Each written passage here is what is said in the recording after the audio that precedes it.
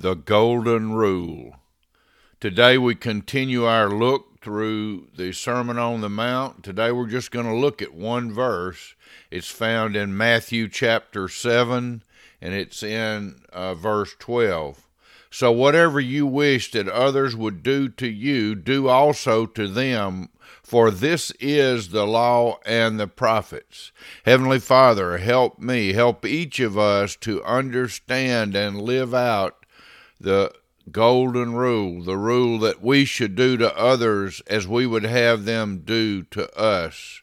Always remembering that all that we have and all that we are is a gift from you, that you are the giver of every good and perfect gift, and you so loved us that you gave your Son that we might have life, that we would pass from death to life, and not just have life, but have it abundantly.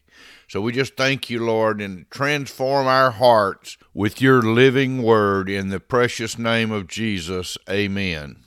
These few words sound so simple, and it seems as if it's almost too simple, but are we doing it? I can tell you plainly that I fall short in this every day in various ways.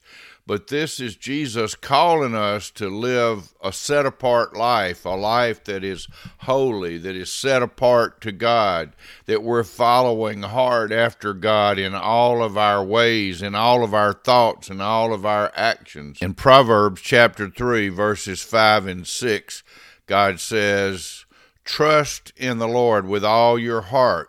Do not lean on your own understanding. In all your ways acknowledge him, and he will make straight your paths." A straight path is a path that does to others as we would have them do to us. Sometimes this just doesn't make sense to us from a human standpoint.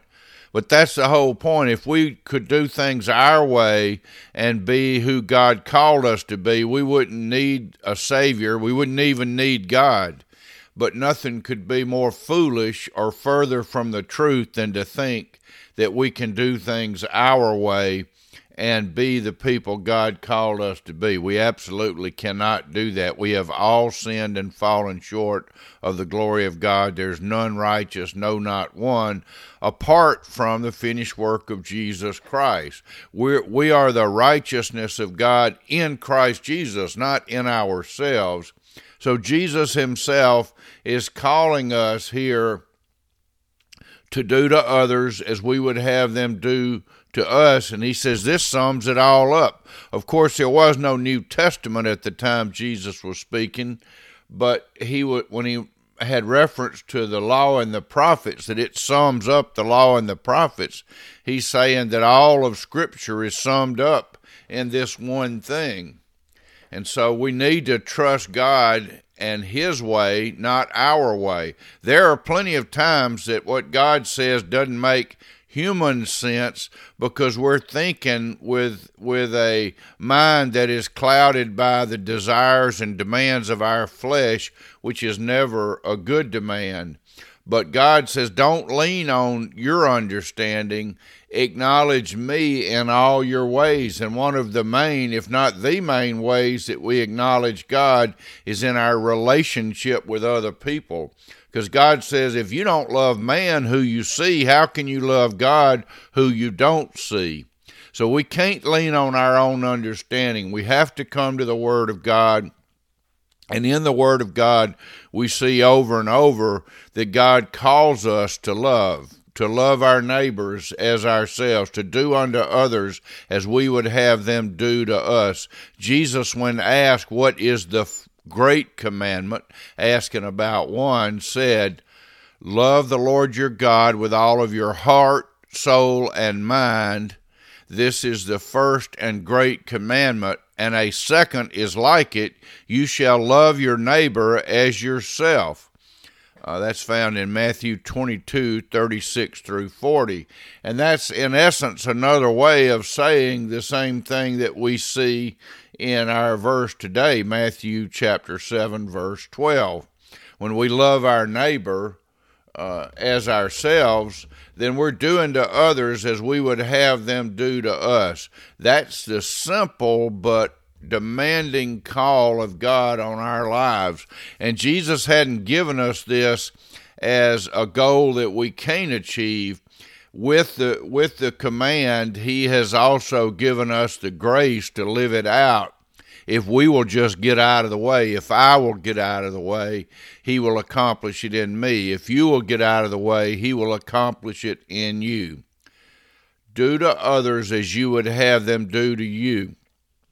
It also brings to mind 1 Corinthians 13 that describes love as being patient and kind and does not envy and does not boast and does not delight in wrong, and all of the other provisions there that we would want to see lived out in the lives of others and in our relations with them, the very thing that God calls us to. The things that are seeking only the good for them, the best for them, seeking that God's will would be done in them and for them, never with a harshness, but with the love of Christ, a sacrificial love that puts the needs of others ahead of our own. This is what we're called to here. So what a great but simple and powerful statement. Whatever you wish that others would do to you, do also to them, for this is the law and the prophets. Let's pray. Heavenly Father, open the eyes and ears of my understanding, of our understanding, and may we be transformed by the renewing of our minds, and may we always seek to honor you, to trust in you with all of our heart and not lean on our own understanding, but in all our ways acknowledge you and trust you to make straight the paths of our lives. And the path that you're calling us to is to love others, to love God with all of our heart, soul, and mind, and to love others as ourselves. Thank you, Lord, that you enable and answer this prayer in us by your grace through Christ Jesus, in whose name we pray. Amen. Amen. Thank you, and God bless you.